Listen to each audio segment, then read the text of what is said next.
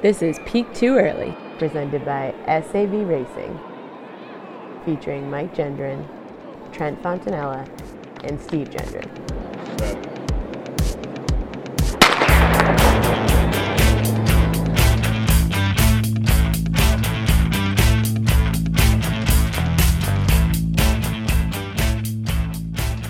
Hey everyone, and welcome back to the greatest running podcast in the world, Peak Too Early. I am one of your hosts, Steve Gendron, and I am joined by Mike Gendron, who is somewhere off the coast of Connecticut. Mike, how you doing? Steve, I'm pretty good. I was just complaining about how my eyes hurt and my neck hurts from, sitting at home at my laptop, working from home. Newbie to this life, trying to figure it out. But I'm spending a lot of extra time these days trying to put out some extra content for the show. But I was thinking, we're doing our extra part, trying to put all this extra content out. But everyone's got so much time on their hands that this would be a good time to go to iTunes and rate and review Peak Too Early podcast. So if you're listening, we're doing our part. You go do your part now. Yeah, just give us that 5-star, maybe a little quick comment. It'd be great. And Mike, have a Miller Lite. You'll feel better. And as always, back at the House of Sav, we got Trent Fontanella. Trent, welcome back to the House of Sav. How are you doing? Guys, I am back, baby. I am back at the House of Sav. It feels good. It feels great. I mean, I've been back and I haven't left. I have just been a quarantined House of Sav person now, which is a bit of a wild thing. I should say I left the other day to go to the supermarket, and I had to interact with people for what felt like the first time in, weeks, other than my family or my girlfriend. Guys, I don't know if this is the best I've ever been or it's the worst I've ever been, but I don't know how to interact with people anymore. It's kind of stressful when you see other people in the supermarket next to you and you don't know whether you're allowed to be near them or you should back off. And I don't really want to talk to anybody because people scare me now. Not that I'm scared of getting the virus. I haven't been exposed to people. So I'm kind of going like a little batshit crazy over here. I'm losing my ability to talk to people. I'm being a complete slob, and going out in public is craziness. So this is only like week 3 or 4. I mean, what the hell is going to happen a few more weeks from now? I don't know. It's very weird interacting with people in person.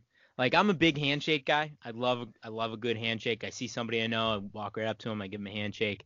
That's kind of my thing. But when you see somebody like at the grocery store or if you're out for a walk, it's very strange. It's like, all right, I want to say hi, I want to greet this person, but I also got to keep a safe distance. It's a very, very weird time.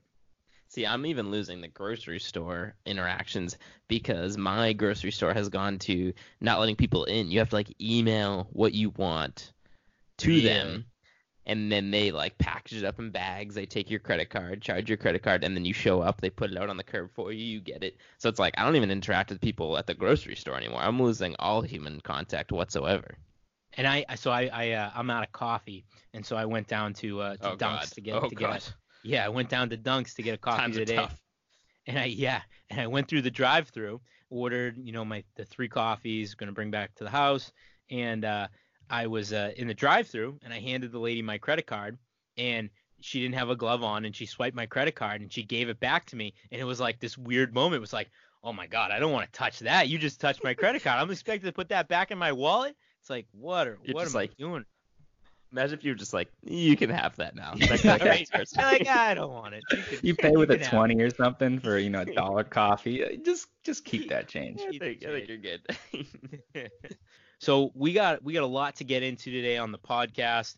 We were just joking around before the podcast that there's not much happening, but we got a lot to talk about. We're gonna have some fun with today's episode. So Mike, why don't we kick off the running news?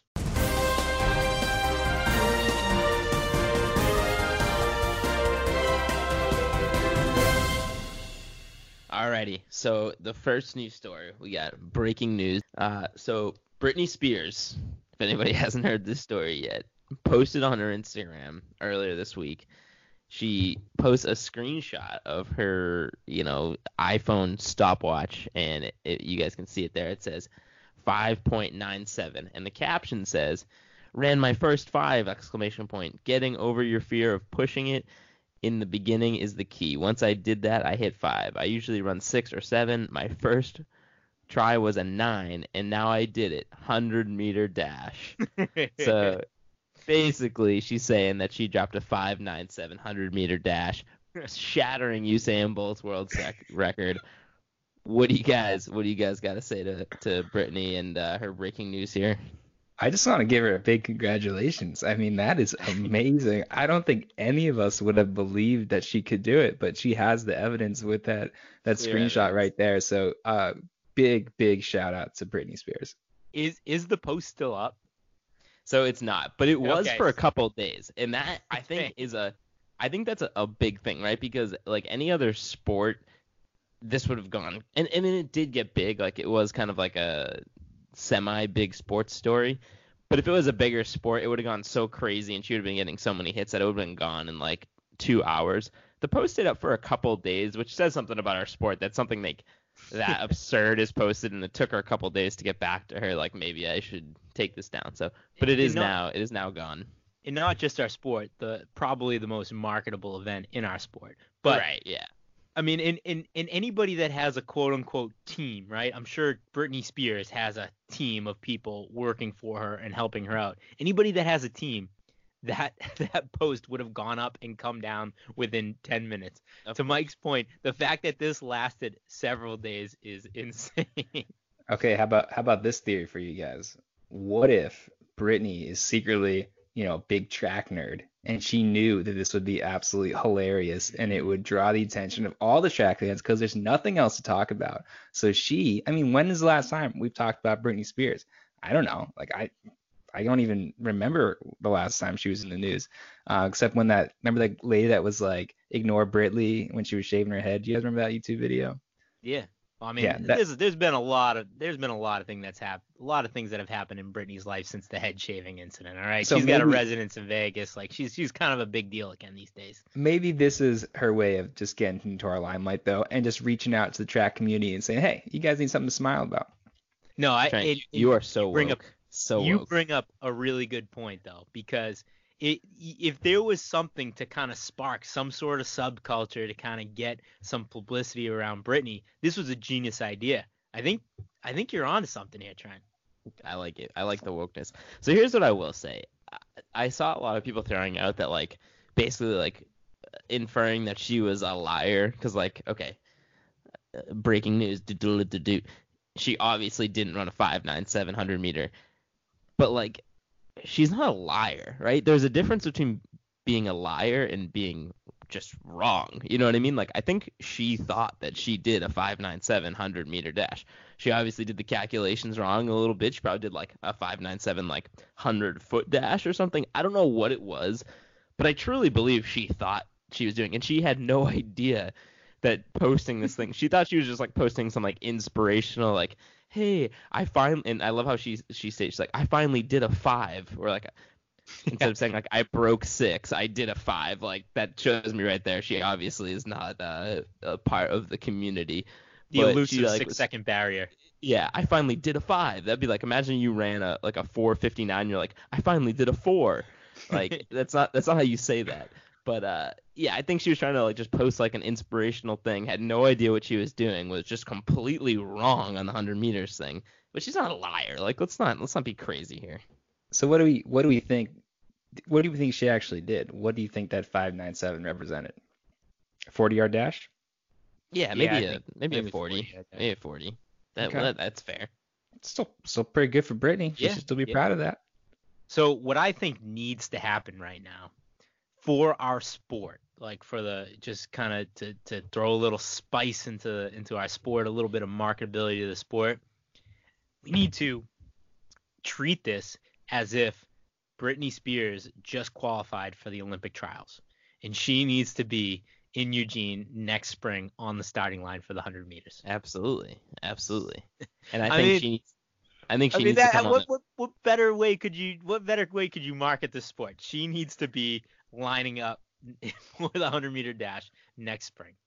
Either that or just like be there, right? Like do like an honorary like performance or something. Just make light of the situation and bring some kind of attention to the trials for sure. Yeah, I think this is kind of a genius idea. I mean, why is there not a celebrity 100-meter dash before or during the trials? I mean, think about NBA All-Star Game stuff. You have the celeb game. People love that. The MLB has it.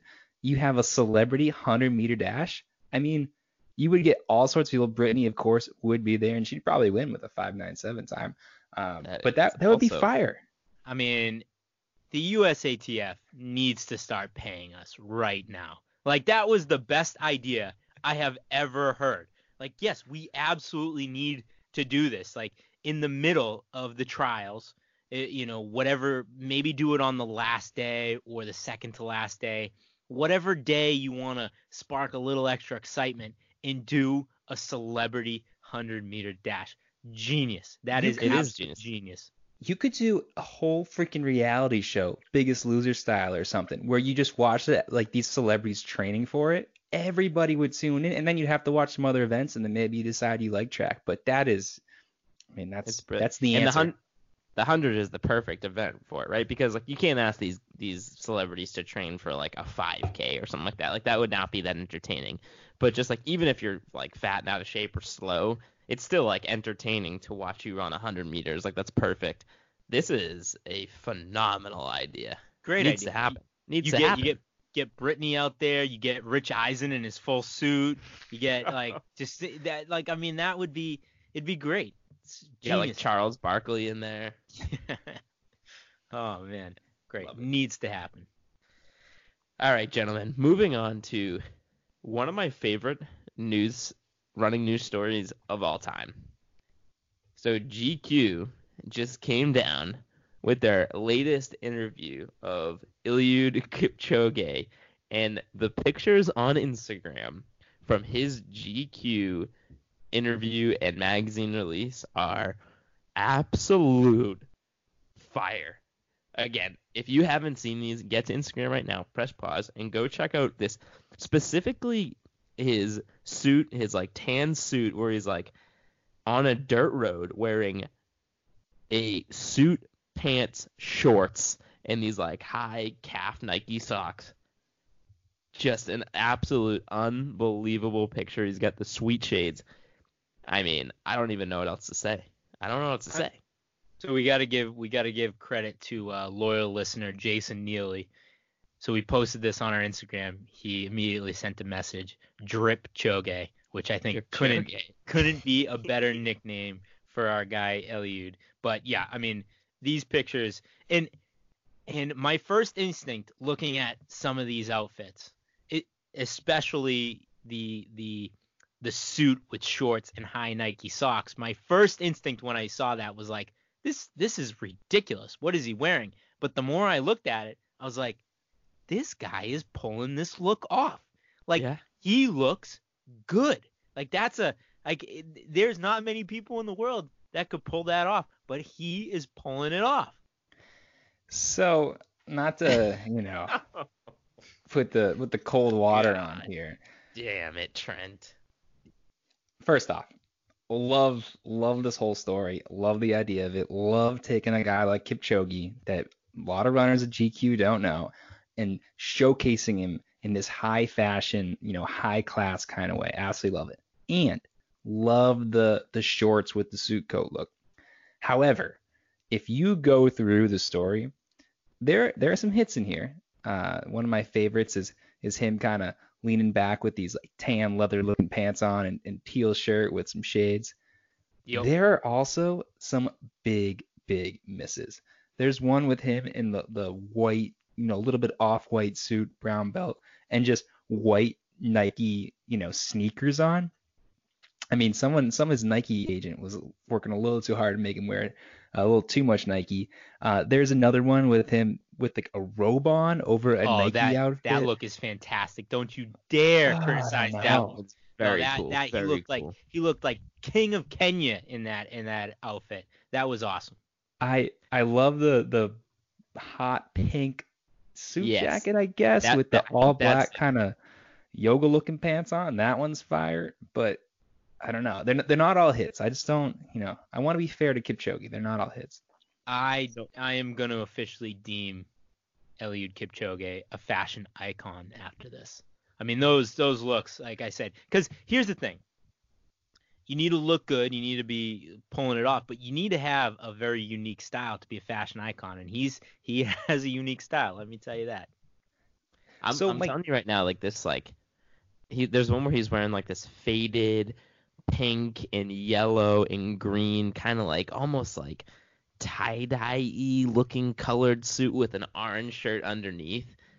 That might be the coolest look I have ever seen in my entire life. This is the one I'm talking about right here. oh yeah, no, I that mean, one. that one is just insane. The only thing I don't like about it is the picture above it. They make there he's wearing that, and they make him do the stupid face where he's like touching his face. Hate the I'm not a face. big fan of that.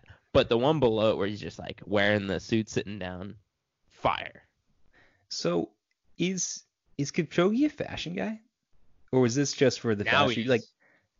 are we gonna start seeing him rolling up to track meet or to marathons, just absolutely swagged out with like Gucci shoes and badass freaking suit shorts on? NBA players, they make the whole big deal about them coming into the stadium and them looking just fly AF. Is that Kipchoge now? Because if it is, if it's drip Chogi when he goes into show up at race day before stripping down into his singlet, I mean, I'm all in on that.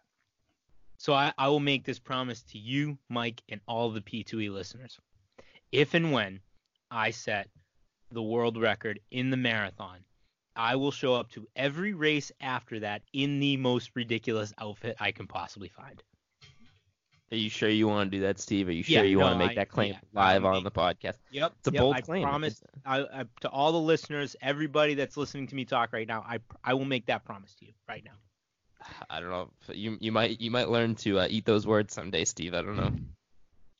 There is a fine line between looking like a doofus, Cam Newton when he wears the dumb fedoras at press conferences, just looks dumb. Can I just pause real quick, Trump, before you finish what you're gonna say? I don't know if anybody should be commenting on people dressing like a doofus like you, Trent. Okay, I don't know if you are the right person to be making this point, but with that said, you can go ahead and finish what you were gonna say. I am a fashion icon, Michael. My point is, there's a fine line between wearing something absurd for the sake of absurdity and wearing something absurd that kind of looks like fire. And I think in some of these pictures, Kipchoge has it. So I hope he continues that trend. I don't want him to go, all Cam Newton on us, but I do want him to wear, some of the fire outfits he has on here. I think there's a significant difference between Cam Newton and what Kipchoge did. Cam Newton's whole approach is he wants to wear the most outrageous things to make you for shock value, right? These pictures, Kipchoge is just going into closet and pulling out things that he genuinely thinks looks good without caring about other people's opinions. So I think there's a significant difference there. Okay, I agree. Keep it that way, Kipchoge. And in a world with no sports, that is all the news we got. We got Britney Spears breaking the world record in the 100. We got Kipchoge being a fashion icon. Who would have thought that this is what we'd be talking about? But I promise you won't hear a better breakdown of those two stories than here on Peak Too Early. Very true. Very true. So on that, Mike, why don't we get into our interview with four-time national champ and one of the brightest rising stars in the sport, Jess Hull.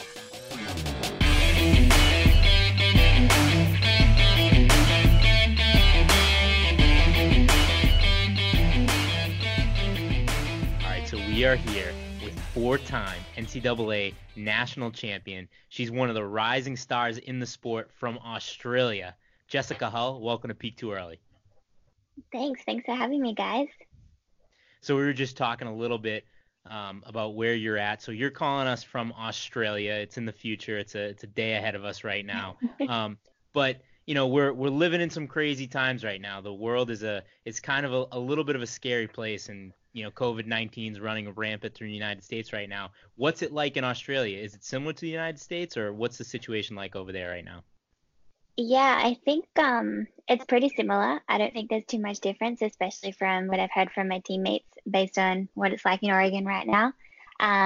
We, as a nation, decided to close our borders to foreigners about 2 weeks ago. So basically anyone coming in right now is Australian. And once you're here, they don't really want you to leave. Like, they're kind of there's a big travel ban in place. But yeah, right now our states are kind of non-essential services are stopped, and essential services are going to an extent. There's been a bit of confusion over what's essential and what's not essential because we still have hairdressers operating, but people would argue that that's not essential. But as of right now, that's still okay. But I think by the end of the weekend, we'll see a statewide, at least my state and Victoria below us, I think we'll be in complete lockdown. So yeah, it'll be interesting to see what the weekend brings. So what do you think? Are hairdressers essential or non-essential? Well, so initially they announced, so 2 days ago, our Prime Minister addressed us, and their address was hairdressers had to keep their services to under 30 minutes. And there's not many females that if you go to a hairdresser can get in and out within 30 minutes. So the next morning it was just lifted entirely, and it was like, okay, hairdressers stay open as long as there's not more than one person per 4 square meters is kind of the rule. So their 30-minute ban was lifted, and they were allowed to continue as normal as until today, and then we'll see kind of what the next restriction is to hairdressers. But I don't really think it's essential, especially if we're all going to be in lockdown. Not too sure that that's an essential service, but our grocery stores and our pharmacies are operating like normal, which has been pretty relieving to a lot of people, so stops the panic buying. It is pretty funny what, different countries consider essential or not, because, they're closing all kinds of different stuff down here, but liquor stores are apparently considered essential. Like, they're like, oh, people are in quarantine, we got to make sure that they still got their booze going. So I don't know, it's weird. It's weird what you consider essential. They've kept them open here too, but they did bring in a restriction yesterday to say that you could only buy 3 bottles of wine or a case of beer at once. So oh my goodness. They've restricted the quantity you can buy, but the liquor stores are still open here as well. Are they afraid that they're going to start running out or something like that? Or we get a... Yeah, I'm not entirely sure. I mean, maybe they're trying to look out for the health of people that are quarantining. They're trying to make sure they're not over-consuming, but I'm not too sure what that rule is about. So we're trying to, not focus too much on all the bad stuff going on. So we're going to hit that all right after, right at the top of the interview. And then after that, we'll kind of get to some more fun stuff. But I think we'd be remiss if we didn't talk about the fact that, the Olympics just got postponed, which is a crazy thing. Can you kind of talk about, first of all, where your mindset is on that? And also, I know you kind of had already punched your ticket for the Olympics.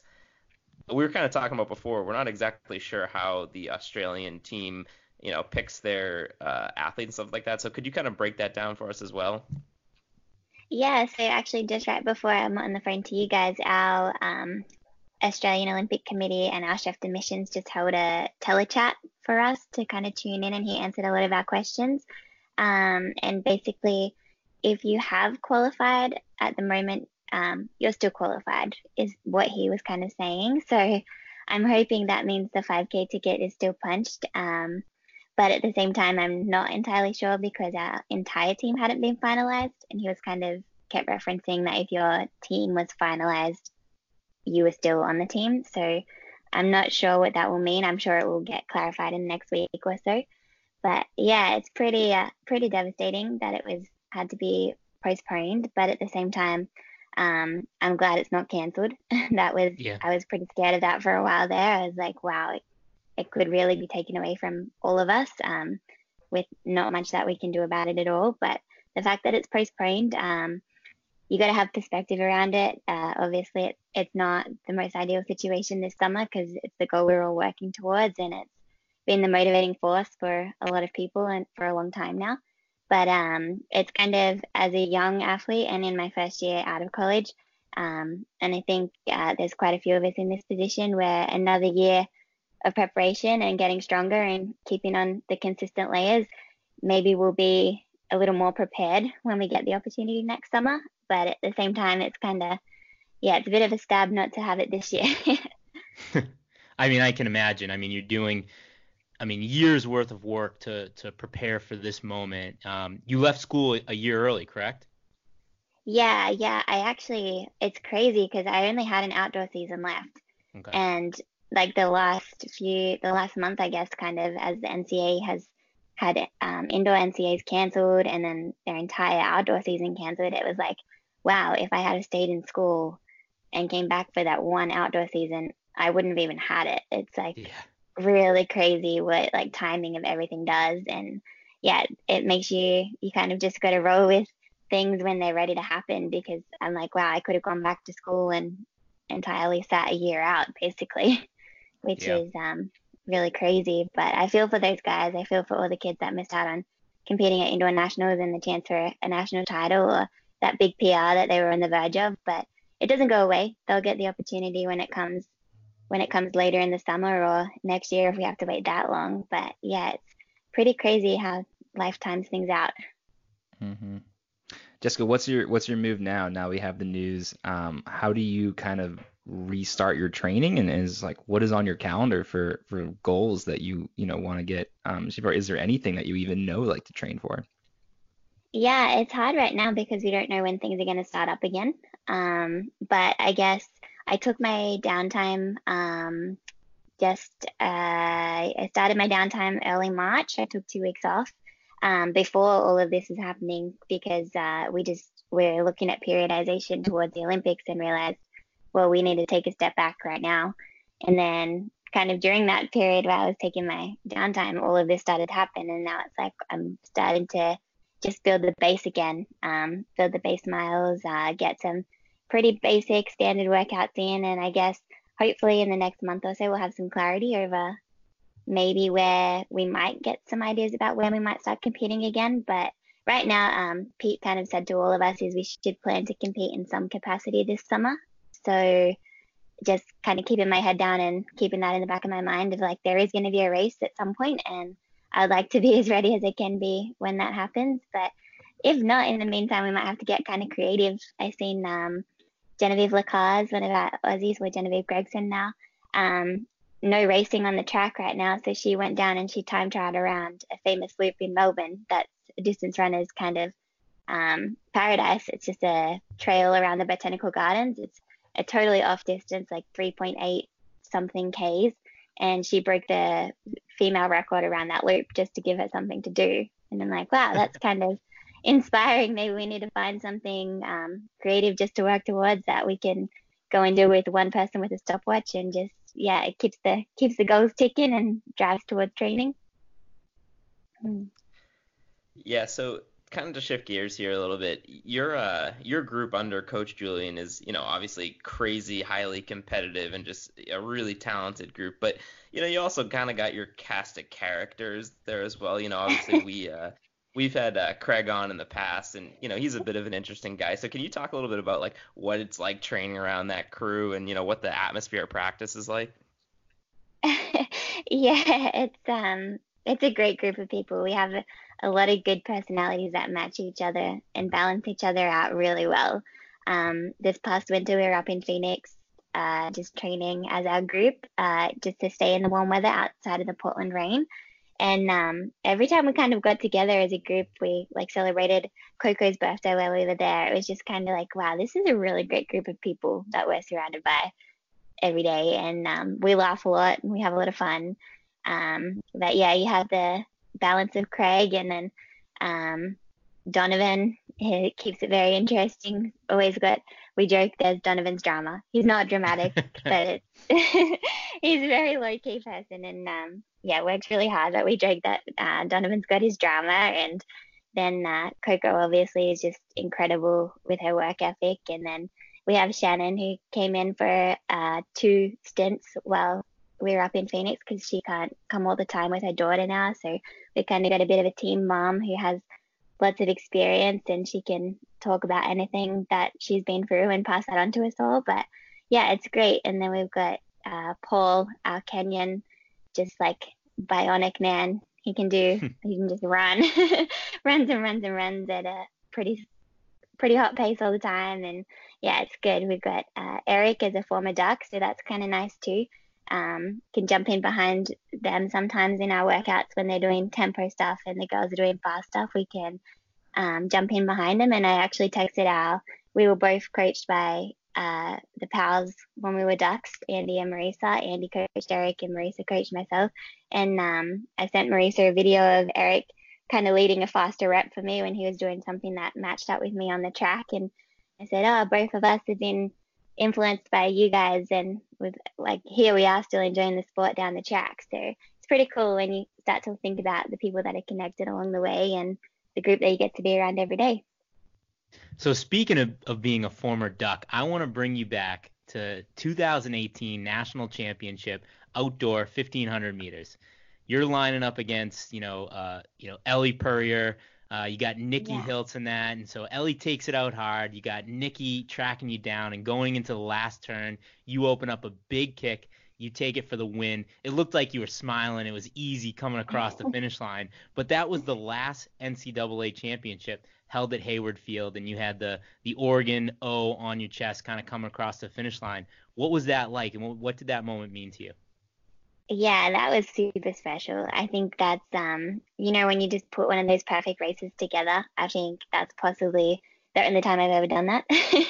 But I think it was made by the fact that it was at Oregon and at Hayward, and you had your like home track, home fans, family, all your teammates that hadn't quite made the meet this year still had the opportunity to be there supporting you was so exciting. And I think being able to share it with so many people made it even more special, because even when there's been other times when we've been on the road and you have just a few people around you, it's not as special. Like, it's the special part about it is sharing it with the people that did it, like got you there every day, worked hard with you in training. So I think that was what made that moment so special. But yeah, that final 100 meters at Hayward Field was just so loud. That's all I remember, is it was just crazy loud. And yeah, it was a really good energy, that's for sure.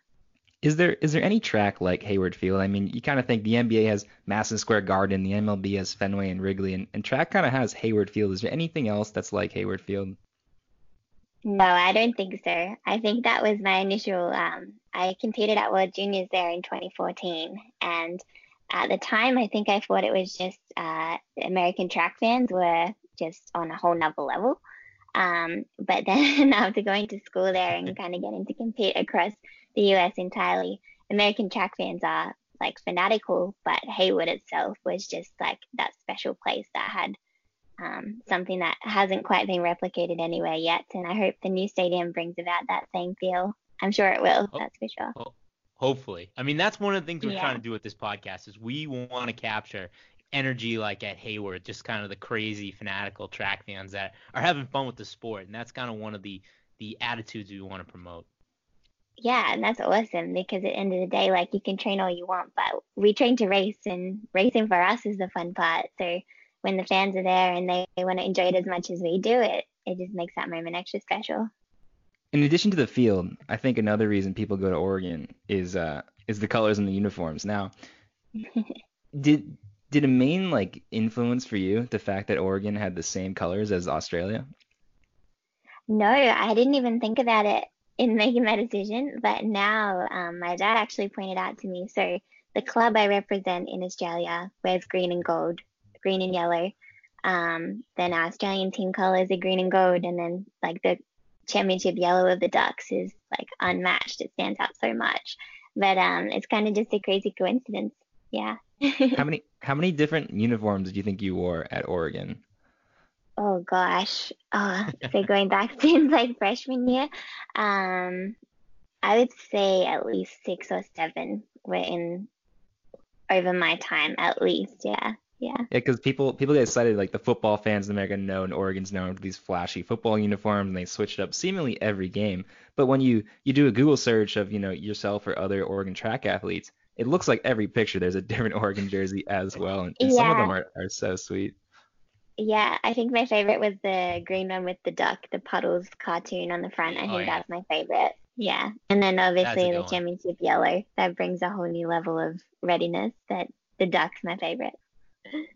The white one's sleek too. That's a nice little change up. You throw in the white and gray one. That's pretty cool. Yeah. The sprinters always like the white. They liked the white on white as well, which is a bit much for distance, but makes it fast. So I'm gonna put you on the spot here, Jessica. if you could only have one singlet for the rest of your life, which singlet would you wear forever? A Ducks uniform, a Nike uniform, or an Aussie uniform?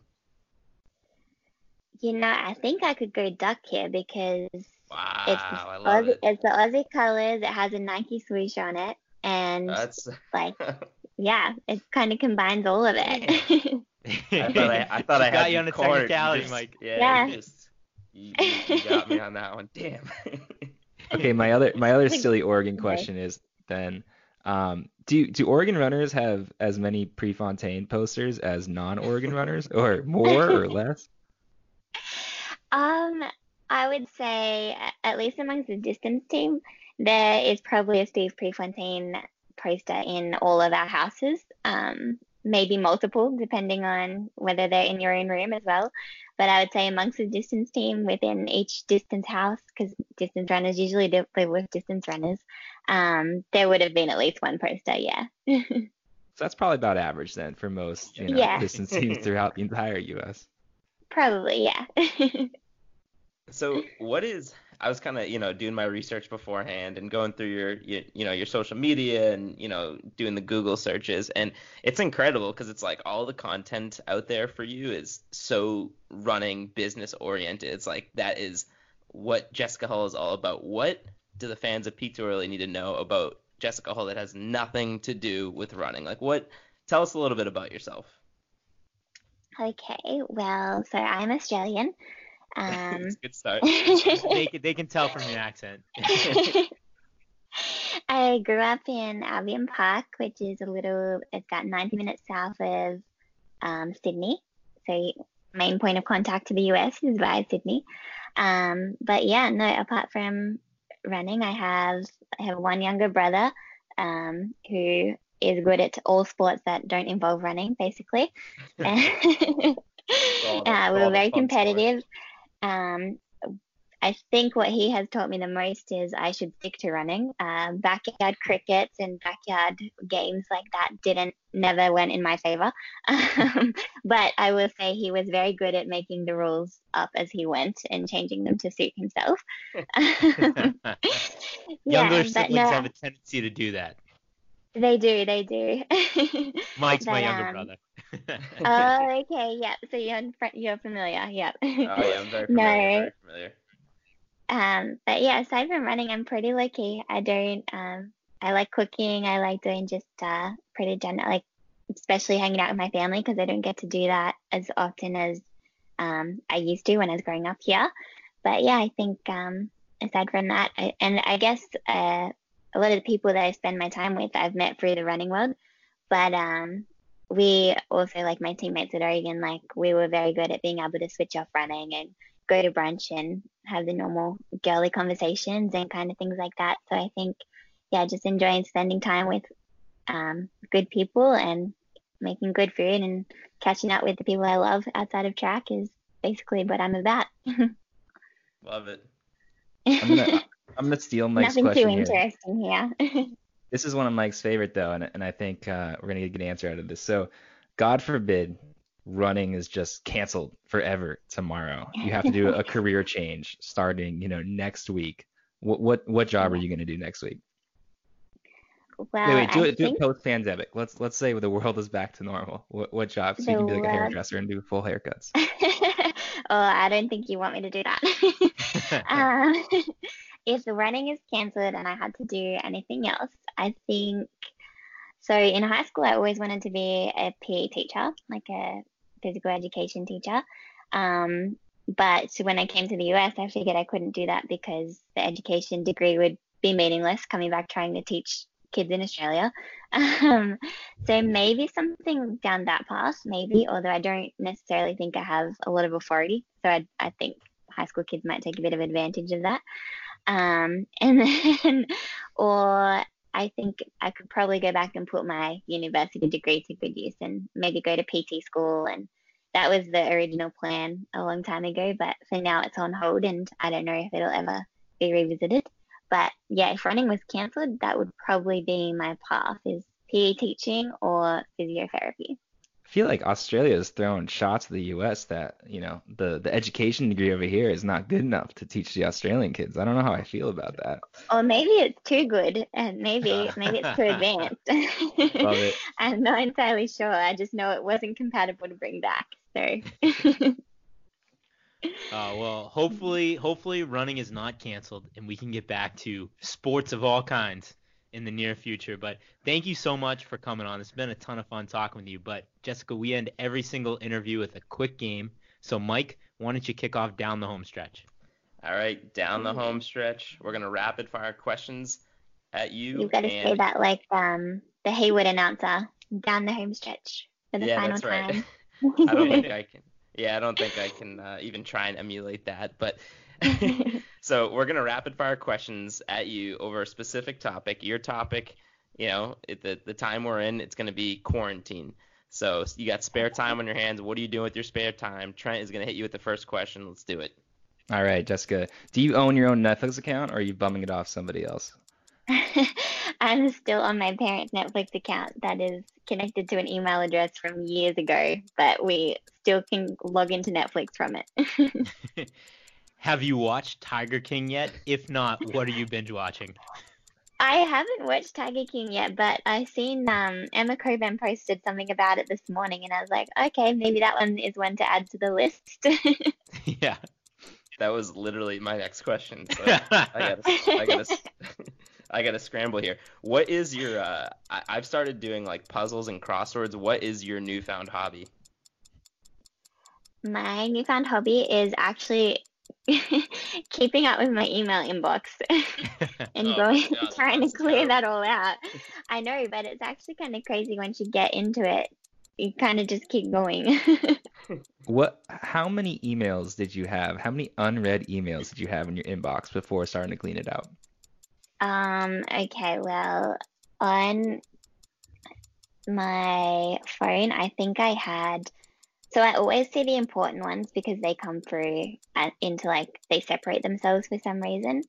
But I think I had over 1,000 that were just like Oh God. online shopping kind of things, like we have this sale today, like this sale today, that I purposely don't open because if I open them, yeah, Then you get sucked in. I fall for the deal. All right. During this quarantine shutdown, whatever you want to call it, do you have any roommates or are you currently living with somebody? This is a two-part question, by the way. Yeah, so because I came back to Australia, I'm actually in like a full-on quarantine. Like I can't leave my house for 14 days because I have to isolate coming in from overseas. So that meant that whoever is around me also has to isolate. So my mum is working from home because she picked me up from the airport. So I'm isolating right now with my mum, my boyfriend, and my dog. We're the only people that are in our household because my brother still has to go to work. So he moved out because he was like, I can't quarantine. His office hasn't shut down yet. And my dad is also still trying to work until we go into lockdown. So he's also staying somewhere else so that they weren't forced to lock down with me. So yeah, it's my mum, my boyfriend, and our puppy, who is very happy to have company all day.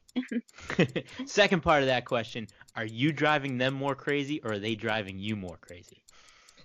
Ooh, I think so. It's day 5. I think we're doing pretty good right now, but I'm not sure if we ask that question again in like 4 or 5 days after nearly 10 days of treadmill miles. I would probably imagine I'm starting to drive them more crazy. Fair enough. What day of quarantine do you think you'll start doing TikTok dance videos? Well, so I will admit when I'm on the treadmill and I just have like the Channel V music hits on and Justin Bieber's Yummy has come on so many times. And it's starting to look a little bit easier every time. So we might not be too far away from TikTok. Okay. All right, you mentioned when you're talking about your email, you might have maybe an online shopping, affinity. So what's the weirdest thing you've bought online? Ooh, weirdest thing I've bought online. I'm not too sure. Usually I'm pretty good at buying stuff that's practical. I just maybe buy too much of it. Um, weirdest thing. Hold on, let me see what I've purchased recently, and that will probably usually through Amazon, so that will come up with my recent orders. If you I just buy think too much, then maybe you're doing it right. I mean, that's what you're supposed to do, right? We're stocking up, so you're ahead of the That's right. curve here. right, yeah. I think okay, so recently I didn't have a coffee machine in my new apartment, and this was the before I came back to Australia. It was the longest I'd stayed in my Portland apartment for. So I purchased a Ninja 12 cup programmable coffee machine Ooh. that keep in mind I live by myself and I do drink a lot of coffee, but not 12 cups a day. And I don't really need to buy a programmable coffee machine. But I was kind of really excited to wake up and have it already made for me. So not necessarily the weirdest purchase, but probably extremely unnecessary. I like it. All right, this is the last question. Did you fall victim to the C10 Give 10 push-up challenge? So not yet, no. I have been nominated, but I haven't adhered to it, and I haven't given 10 yet. I'm not sure I want to feed into the masses. I like it. I like it. Jessica, thank you so much for coming on. This has been a ton of fun. You're part of the Australian contingent. We've had you, Ollie Hoare, Morgan McDonald. So we're big Aussie fans, and we're wishing you the best of luck this year, and we're gonna be cheering for you in 2021. Thank you. Thanks very much. I'm glad you've enjoyed our company. Yeah. I'll talk to you soon, guys. Take Appreciate care. it, Thanks a lot. Jessica. Thank you. Thanks. Bye.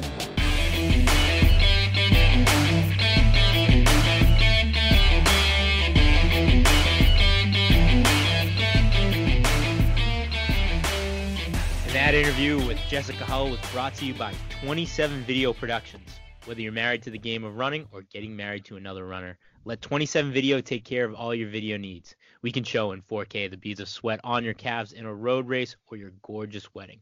Choose 27 Video. We love weddings and we love running too. Said it a million times, guys. We love 27 Videos. They are our video production team. We have them for all our video needs. We have a video from 27 Video coming out probably next week, so stay tuned for that. So, guys, we are going to in the absence of current day sports, we are going to dive back into another one of P2E classics. And so what we're going to talk about today, and you can pause this video and go and watch it right now. So we watched the 1972 800-meter finals in the Olympics, and this is Dave Wattle's gold medal performance. So, guys, what did you think of this race? You know, I feel kind of like bringing these races to you guys. You know, I think, Riley Masters was talking about when he had him on is, part of the beauty of what we're doing here is we're talking about running, but, we don't know a ton about the sport. We're kind of looking at it from a general sports fan's perspective on this sport. But me, kind of the older member of this team, somebody who probably knows a little bit more about the history of sport, I feel kind of the historian that's bringing these awesome races to you guys. Yeah, I mean, I certainly haven't seen any of these races, and like I knew the name Dave Waddle, but I'll be honest with you, Trent, you had mentioned, I think everybody has seen it. Like I had no idea that this race happened or why I knew Dave Waddle's name. I just kind of knew him as kind of like a legendary, American track star type of thing. See, that's shocking to me because I am not a track historian. I mean, I am on the far opposite end of that. But I was shown Waddle before I even started running track. I think it was just something probably my dad showed me or some crazy YouTube video that was going around that I stumbled on when I was exploring the internet as a young child. And it's unforgettable. I mean, we're gonna get into all sorts of this video, but the athletic performance, is one thing, and then you have the style and all the things that go with it. I mean, to me, this is the most memorable, U.S. track race or the most memorable track performance by a U.S. athlete of all time. Yeah, I mean, I think that this is just, when every coach kind of tells you to kind of stay within yourself and you run your race and focus on your race, run it to the best of your ability. This is the clip that every single coach should show their athletes. So, they're lining up before the gun goes off, and probably the best part of this entire video is the baseball cap that Dave Waddle's wearing. It's just an old kind of sweat-stained baseball cap. I mean, one thing that you would absolutely, under no circumstances, ever see in Olympic finals today in 2020. We could spend 20 minutes on the cap. Yeah, I mean, it's unbelievable. And it's kind of funny. We watched the 82 Boston Marathon last year, and Dave Beardsley had like a similar kind of hat going. I think kind of like we've talked about, in basketball, how the short shorts are making a comeback.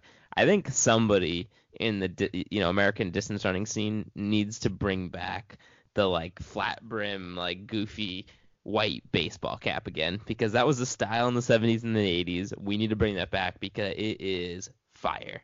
This cap, more than the Beardsley one though, just is not designed for running whatsoever. I mean, it's known as the golf cap. I've never seen a golf wear that. I don't know where the hell he gets this at. I mean, the thing looks like it weighs at least, a pound on his head. This thick cotton that probably, Steve said, just sweat drenched, just dragging him back. I mean, it's so unaerodynamic. I mean, you could say like some runners are wearing more caps now. There are all these fancy Nike or whatever brand, super lightweight, just meant for efficiency. This thing was the opposite of that. It's amazing. And then on top of that, he has some flow underneath it. I mean, the guy's got some lettuce on his head. I don't get how the cap stays on his head. It's not aerodynamic, and he has all these like curls coming out the side. It's a feat of, just amazing engineering that hat stayed on his head while he's surging down the home stretch. And you're totally right. Like, it doesn't sit like tightly on his head. It kind of like is sitting at like the top of his head, and like, yeah, it kind of like looks like it could pop off at any time. You're totally right. Awesome. Just an awesome signature. You're 100% right. Somebody should bring that style back. But to be honest, I don't know if they'd let you. Like, I think if it's not an approved uniform apparel piece, I don't think you're allowed to wear it. But somebody should just do it. So I was reading a quick little article about it. That was a controversy back then as well. I mean, there were people on the USATF team there, the organizers and such, that were against him wearing it. And he just said, no, this is my good luck hat. I mean, I wear this hat, I run fast. And so he kept his hat on. Just another reason to love Dave Waddle. I love it. So, I mean, I forgot to set the stage a little bit, but Dave Waddle at the time was he kind of came out of nowhere. He came out of nowhere at the trials. It seemed like he just kind of snuck into the finals, and it was almost like he didn't belong at the starting line there next to some of these athletes. But the gun goes off, the pack moves out, and instantly the entire field opens up a 10-meter gap on Dave Waddle. He just kind of sits back. The entire pack goes, and there was this huge gap between him and the race pack. The announcer literally said, I'm not sure if he's injured or not. I don't know if he's waiting to do his move. He might be injured. That's how far back he was. So the announcer's making good points. Like, I think he's trying to stay out of trouble in an 800-meter race. Like, that is important because it does get, a little aggressive, and the pack gets tight really quickly, and there's tripping hazards, and you can get boxed in really easy. So I totally get that. I don't know if it was necessary to be that far back, right? Like, I get running your own race, and I get staying out of trouble, but he was so far back that it was just like, this is ridiculous. And I know it sounds ridiculous me saying this because obviously he came back and won the race, but I'm just sitting there watching this like, you might be taking this a little bit too far. It was almost like he was trying to prove the point, like, hey, listen, this is how I run, and I'm going to win it still doing it the way I want to do it. And it was almost like he was like, it was like a point of pride for him. I think that empowered him. That's not the point. That's not the point of it, Mike. His strategy, he knew any chance at gold that he needed to run his race. He knew that the runners in the first 400 meters were going to go out way too fast, and it was going to kill their legs for the second 400. And so he said, I am going to run even splits. I'm going to run the exact split I know is going to give me a shot to run the time I need to win this race. So it was genius. He just fell right into the exact split that he needed to be. And as he's coming, and like you said, Mike, there's one thing doing that, and there's another thing staying out of trouble. The favorite in the race from the Soviet Union, Arzano, kind of he was doing that. He fell to the back of the pack. The Kenyans, or as like the announcer said in the 1970s, the Kenyans. I wanted to get like into a whole discussion on that because that was just absurd.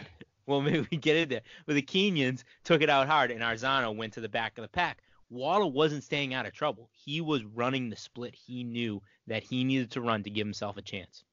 And that I can live with. It's so admirable. I mean, how many times have you, on any of us, how many times have you gone into a race thinking, this is what I need to do to run my best race today? And immediately within the first 200 meters, whether it's a mile race or whether it's a 10K, that gets thrown out because you just get caught up in what's going on around you. And sometimes you need to, right? Some races, the strategy is to go out with this pack or stick to that guy. But a lot of times you just got to run, your best time, your best day. And it's almost impossible to do. But Waddle, at the biggest stage there possibly is, executed on it perfectly. That's right. You just described every race I've ever run in my entire life. 99% of the races I have ever run, I have gone into with a plan. And as soon as that gun goes off, I just throw those plans right out the window. It's freaking hard. Yeah, it is. It is. So we're coming around the bend into the home stretch there, heading into the second 400 meters. Do you guys have any takes on the first 400 there? My only take was like, because I said I didn't know what was going on. I was just like, what the hell is this guy doing? Like, get in the race, you dummy, type of thing. I mean, obviously it didn't work out for me, but in the moment, that's what I was saying. I think I knew what was gonna happen, but it still was shocking at how big that gap was. I mean, when you watch it, no matter how many times you watch it, it still is. If you're a listener and you've seen the race, just go back and watch it again, and you'll be reminded how big that gap was. It's insanity. Yeah. So they come through the 400. They're heading into the turn, and the gap starts closing, and then you start realizing like, oh shoot, like Waddle's got a chance at this. Like he's back in the race, and you start realizing what's happening.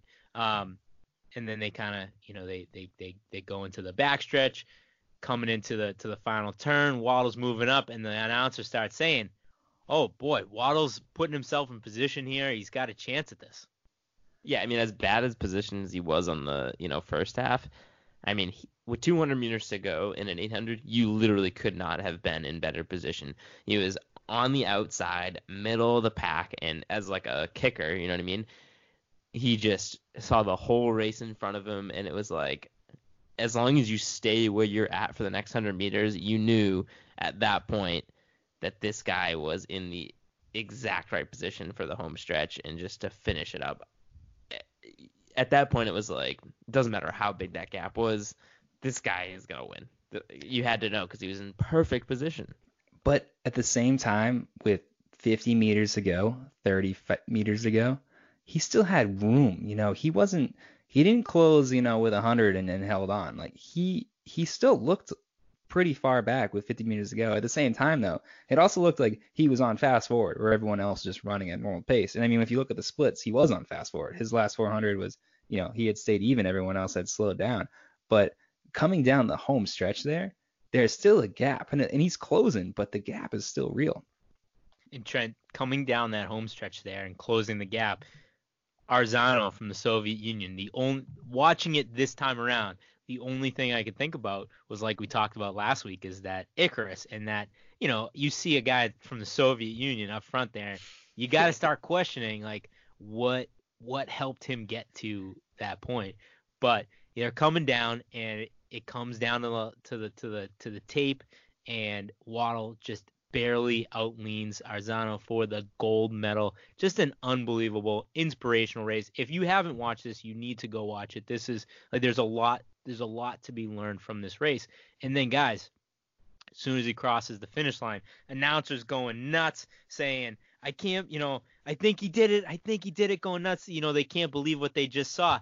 And then maybe the single greatest line from any sports announcer of all time is, hilarious. I think he did it. And even though he just got married. People were telling him not to do it. It was going to ruin him, but he got married anyways. Unbelievable. I mean, what are you talking? Well, Mike, we've talked about it before. In the words of the great philosopher Mick from Rocky, women weaken legs. And, I don't think that there has ever been a truer statement said on television that, yeah, listen, Mike and I were married. I'm very happily married. I love my wife. But there's no doubt the second I put that ring on my finger, my running career was over. And there was nothing I could do about it. But he said that like it was like a headline and something that was like talked about often going into the Olympics. Like, you know what I mean? Like I can just envision like the front page of the sports page being like, he's getting married and it's going to ruin him. Like he said it like it was common knowledge and something that was talked about. Like why was that like a headline story? So there was a real reason for it. So Bill Bowerman was his coach or was coaching him through this, and Bowerman didn't want him to take his new wife to the Olympics and stay with him in the village in Germany. He wanted her to stay home, and just Waddle was going to do it his way. So he brought her along, and I think that's where it came from, was a little story about how the track coach didn't approve of him bringing his wife along, which makes me love Bowerman so much that would be a rule that he would try to implement with his athlete and say, no, she stays at home. I love that. I mean, that's just a sign of the times, right? I mean, like that's something that 50 years later, a sports announcer and a coach could never, ever say to an athlete. But back in the 1972, they could say that. and more on the announcing. I loved at the very end when they I don't even know what the announcer's name was, but they shot to him and he has this just neon orange suit on. We talk about drip chogi over here. Whoever this guy, I mean, absolute fire. And then he goes, on behalf of all those skinny guys in America, I'd like to congratulate Dave Waddle. It was just more fire out of this guy. Absolute gold. I don't know. That guy was so creepy. Just like the way he was looking, the way he's saying, he's like, on behalf of all you skinny runners out there. I was like, this guy's kind of get this guy off the camera right now. I'm sick of this guy already.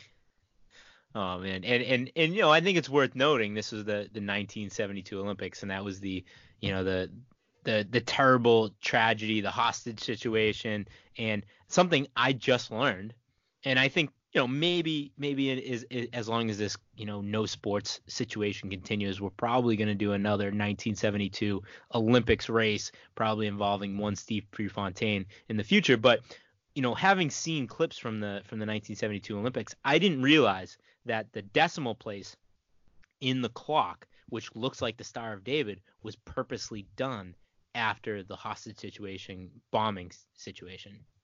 Yeah, buddy, memorial. It's a pretty cool thing. And you mentioned it, Steve, with the Steve Prefontaine thing. It's like there's so many historic running track clips from that 1972 because of Steve Prefontaine, and a lot of people see them. It's a cool thing that like memorial kind of has lived on in track infamy now because those clips are all over the place. And now with Waddles as well, like some of the most memorable American track memories and highlights come from that Olympics. Yeah, but it is crazy how, and I understand why. I mean, Steve Prefontaine was a icon of the sport and somebody that drove the sport forward in so many ways, and he's just a very important figure in the sport. But I mean, he didn't win a medal, and we have from the same Olympics Dave Waddle winning the 800-meter gold medal. It's kind of one of those things that gets lost in the history of the sport.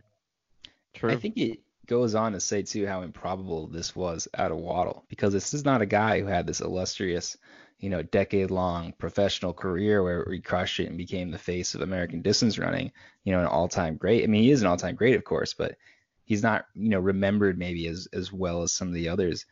So the fact that he, came here, he beat, if you watched Icarus, you knew that guy, the favorite was on drugs. But the fact that he came in and he took care of business like that is just all the more remarkable.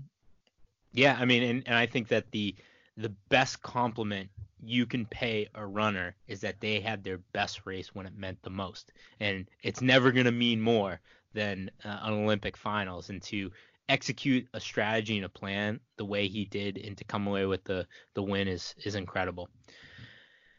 So guys, we're putting out content, man. Like this is we're making lemonade out of lemons. We're making the best of a tough situation here in the sport right now, and I'm really proud of what we're doing. So I think that some of our last 2 episodes, some of the stuff we're putting out with no sports, no track, has been really enjoyable and really entertaining, and we're going to continue to do it. We put together that P2E pump up mix on Spotify, so we got that out, and Mike has just started pumping out P2E stories, so those are going to keep coming, right, Mike? Oh yeah, we're far from done. I'm going to be pumping those things out, multiple times a week.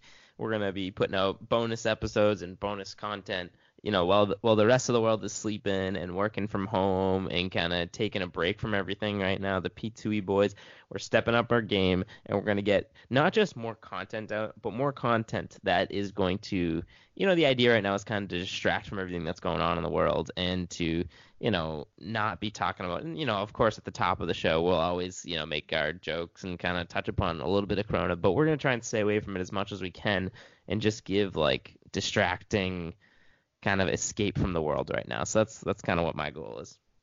I think people are gonna love it. It's gonna be very different. This stuff. I mean, it's gonna be different. We also don't really know where this is gonna take us. I mean, how long are we gonna have without sports? Who knows? So there could be some weird stuff that comes out. Some maybe misses, some maybe hits, but get prepared for some good stuff. So on that, boys, why don't we kick off the Bell Lap? Mike, what do you got for people on the Bell Lap? Yeah, so that was pretty much going to be my Bell Lap, but I will move along to a different topic here. Also distracting from everything that's going on right now. We're doing I did some cool things this past week. Steve, me and you and our family kind of got on Zoom and had a little Zoom family reunion where we put on the Super Bowl 51, the 28-3 against the Falcons, and we watched it with some good commentary. Now we're recording the 2004 ALCS, where Big Papi goes deeps and sends the Red Sox to that first World Championship in 86 years. We're doing some cool stuff, so it's like just outside of the running stuff. There's things you can do here to kind of distract yourself. Obviously, Peak Too Early is going to be one of them. But, me and my boys, while we were working today, we were going back and forth commenting on some Russian table tennis that we are now following, because before we were following the RPL, the Russian Premier League Soccer. That has been canceled. So now we are big fans of the Russian Table Tennis League. We got my boy, we call him the Trash Man. I forget what his actual name is, but we're big fans of the Trash Man. So you can get on that. So I guess what I'm trying to say is, find what works for you that can distract you and kind of keep life a little bit normal and start working on that. Trent, what do you got for people on the Bell App? I came to a wild realization really, really just today that I don't think I have a mustache anymore. I mean, I have just let myself get so unruly that I think I just have a beard. I don't know what you guys think about that, but it's a kind of a weird thing to look in the mirror. I don't know. It's the mustache is still long and all, but I am letting myself go. The hair is insane. The facial hair is insane.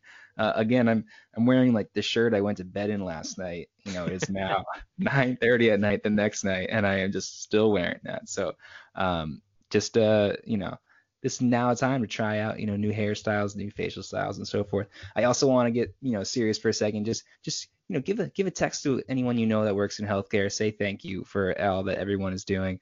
It's pretty wild out there, and everybody try and do your part, whether that's just stay home or, if you can think of a good organization to donate anything to, please do.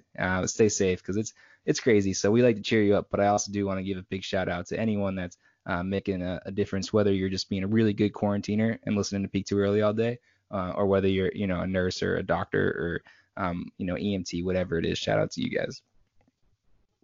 Yeah, don't forget about small businesses, restaurants, running stores. They need your help now more than ever, so don't forget about them. Mike, Greyhound racing on TVG. That's where I'm putting my sports energy right now. That's my grandfather Shout out Artie Gendron. He used to take me to the dog track when he was babysitting me. It's in my blood. This was ingrained into me at a very early age. So that's kind of where I'm putting my energy. Other than that, boys, I would have run faster, but I peaked too early. Mike, hit me with the Josie. Josie's on a vacation far away. Come around and talk it over. So many things I don't want to say. You know I like my girls a little bit older. I just want to use your love tonight. I don't want to lose your love tonight. I ain't got many friends left to talk to. Nowhere to run when I'm in trouble.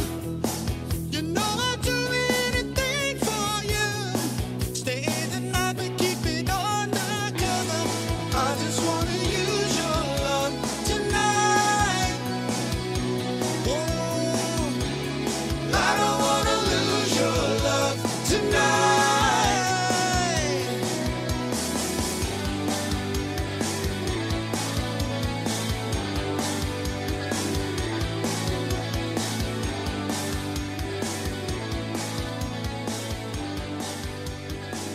My Skype setup kind of looks different. It looks like it updated or something. Do you guys look different? No. I use the online version, which has solved all my problems so far. So Hello, Jessica. Hello. Hello. Hi, how you doing? I'm good, thank you. How are you? Oh, we're doing great. Thank you so much for making some time to talk to us tonight. Or it's not night for you. You're in Australia, right? Yeah, no, it's the middle of the day here today. Okay. Friday. Nice. Yeah, no worries. Thanks for having me on. is it No problem. tomorrow or yesterday? Are you a day ahead of us or behind us? I am a day ahead of you guys. It's Friday at noon for me. Happy weekend. Yeah, Thank what's you. the future like? Yeah. Are What's things the any future are things any better in the future? No, I think COVID-19 is still running pretty rapid today, so Damn. sorry to break it to you guys. I had so much hope for tomorrow. So The day's gonna so come just- soon. yeah.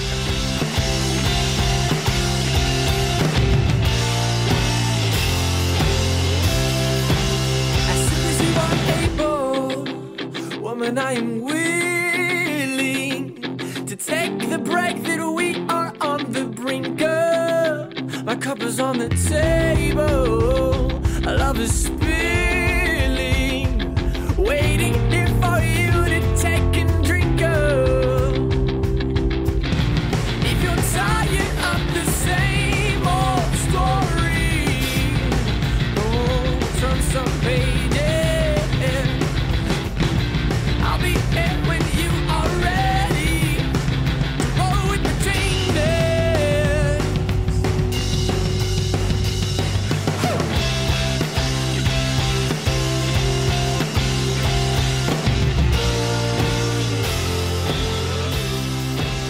I knew it had to happen. Felt the tables turn.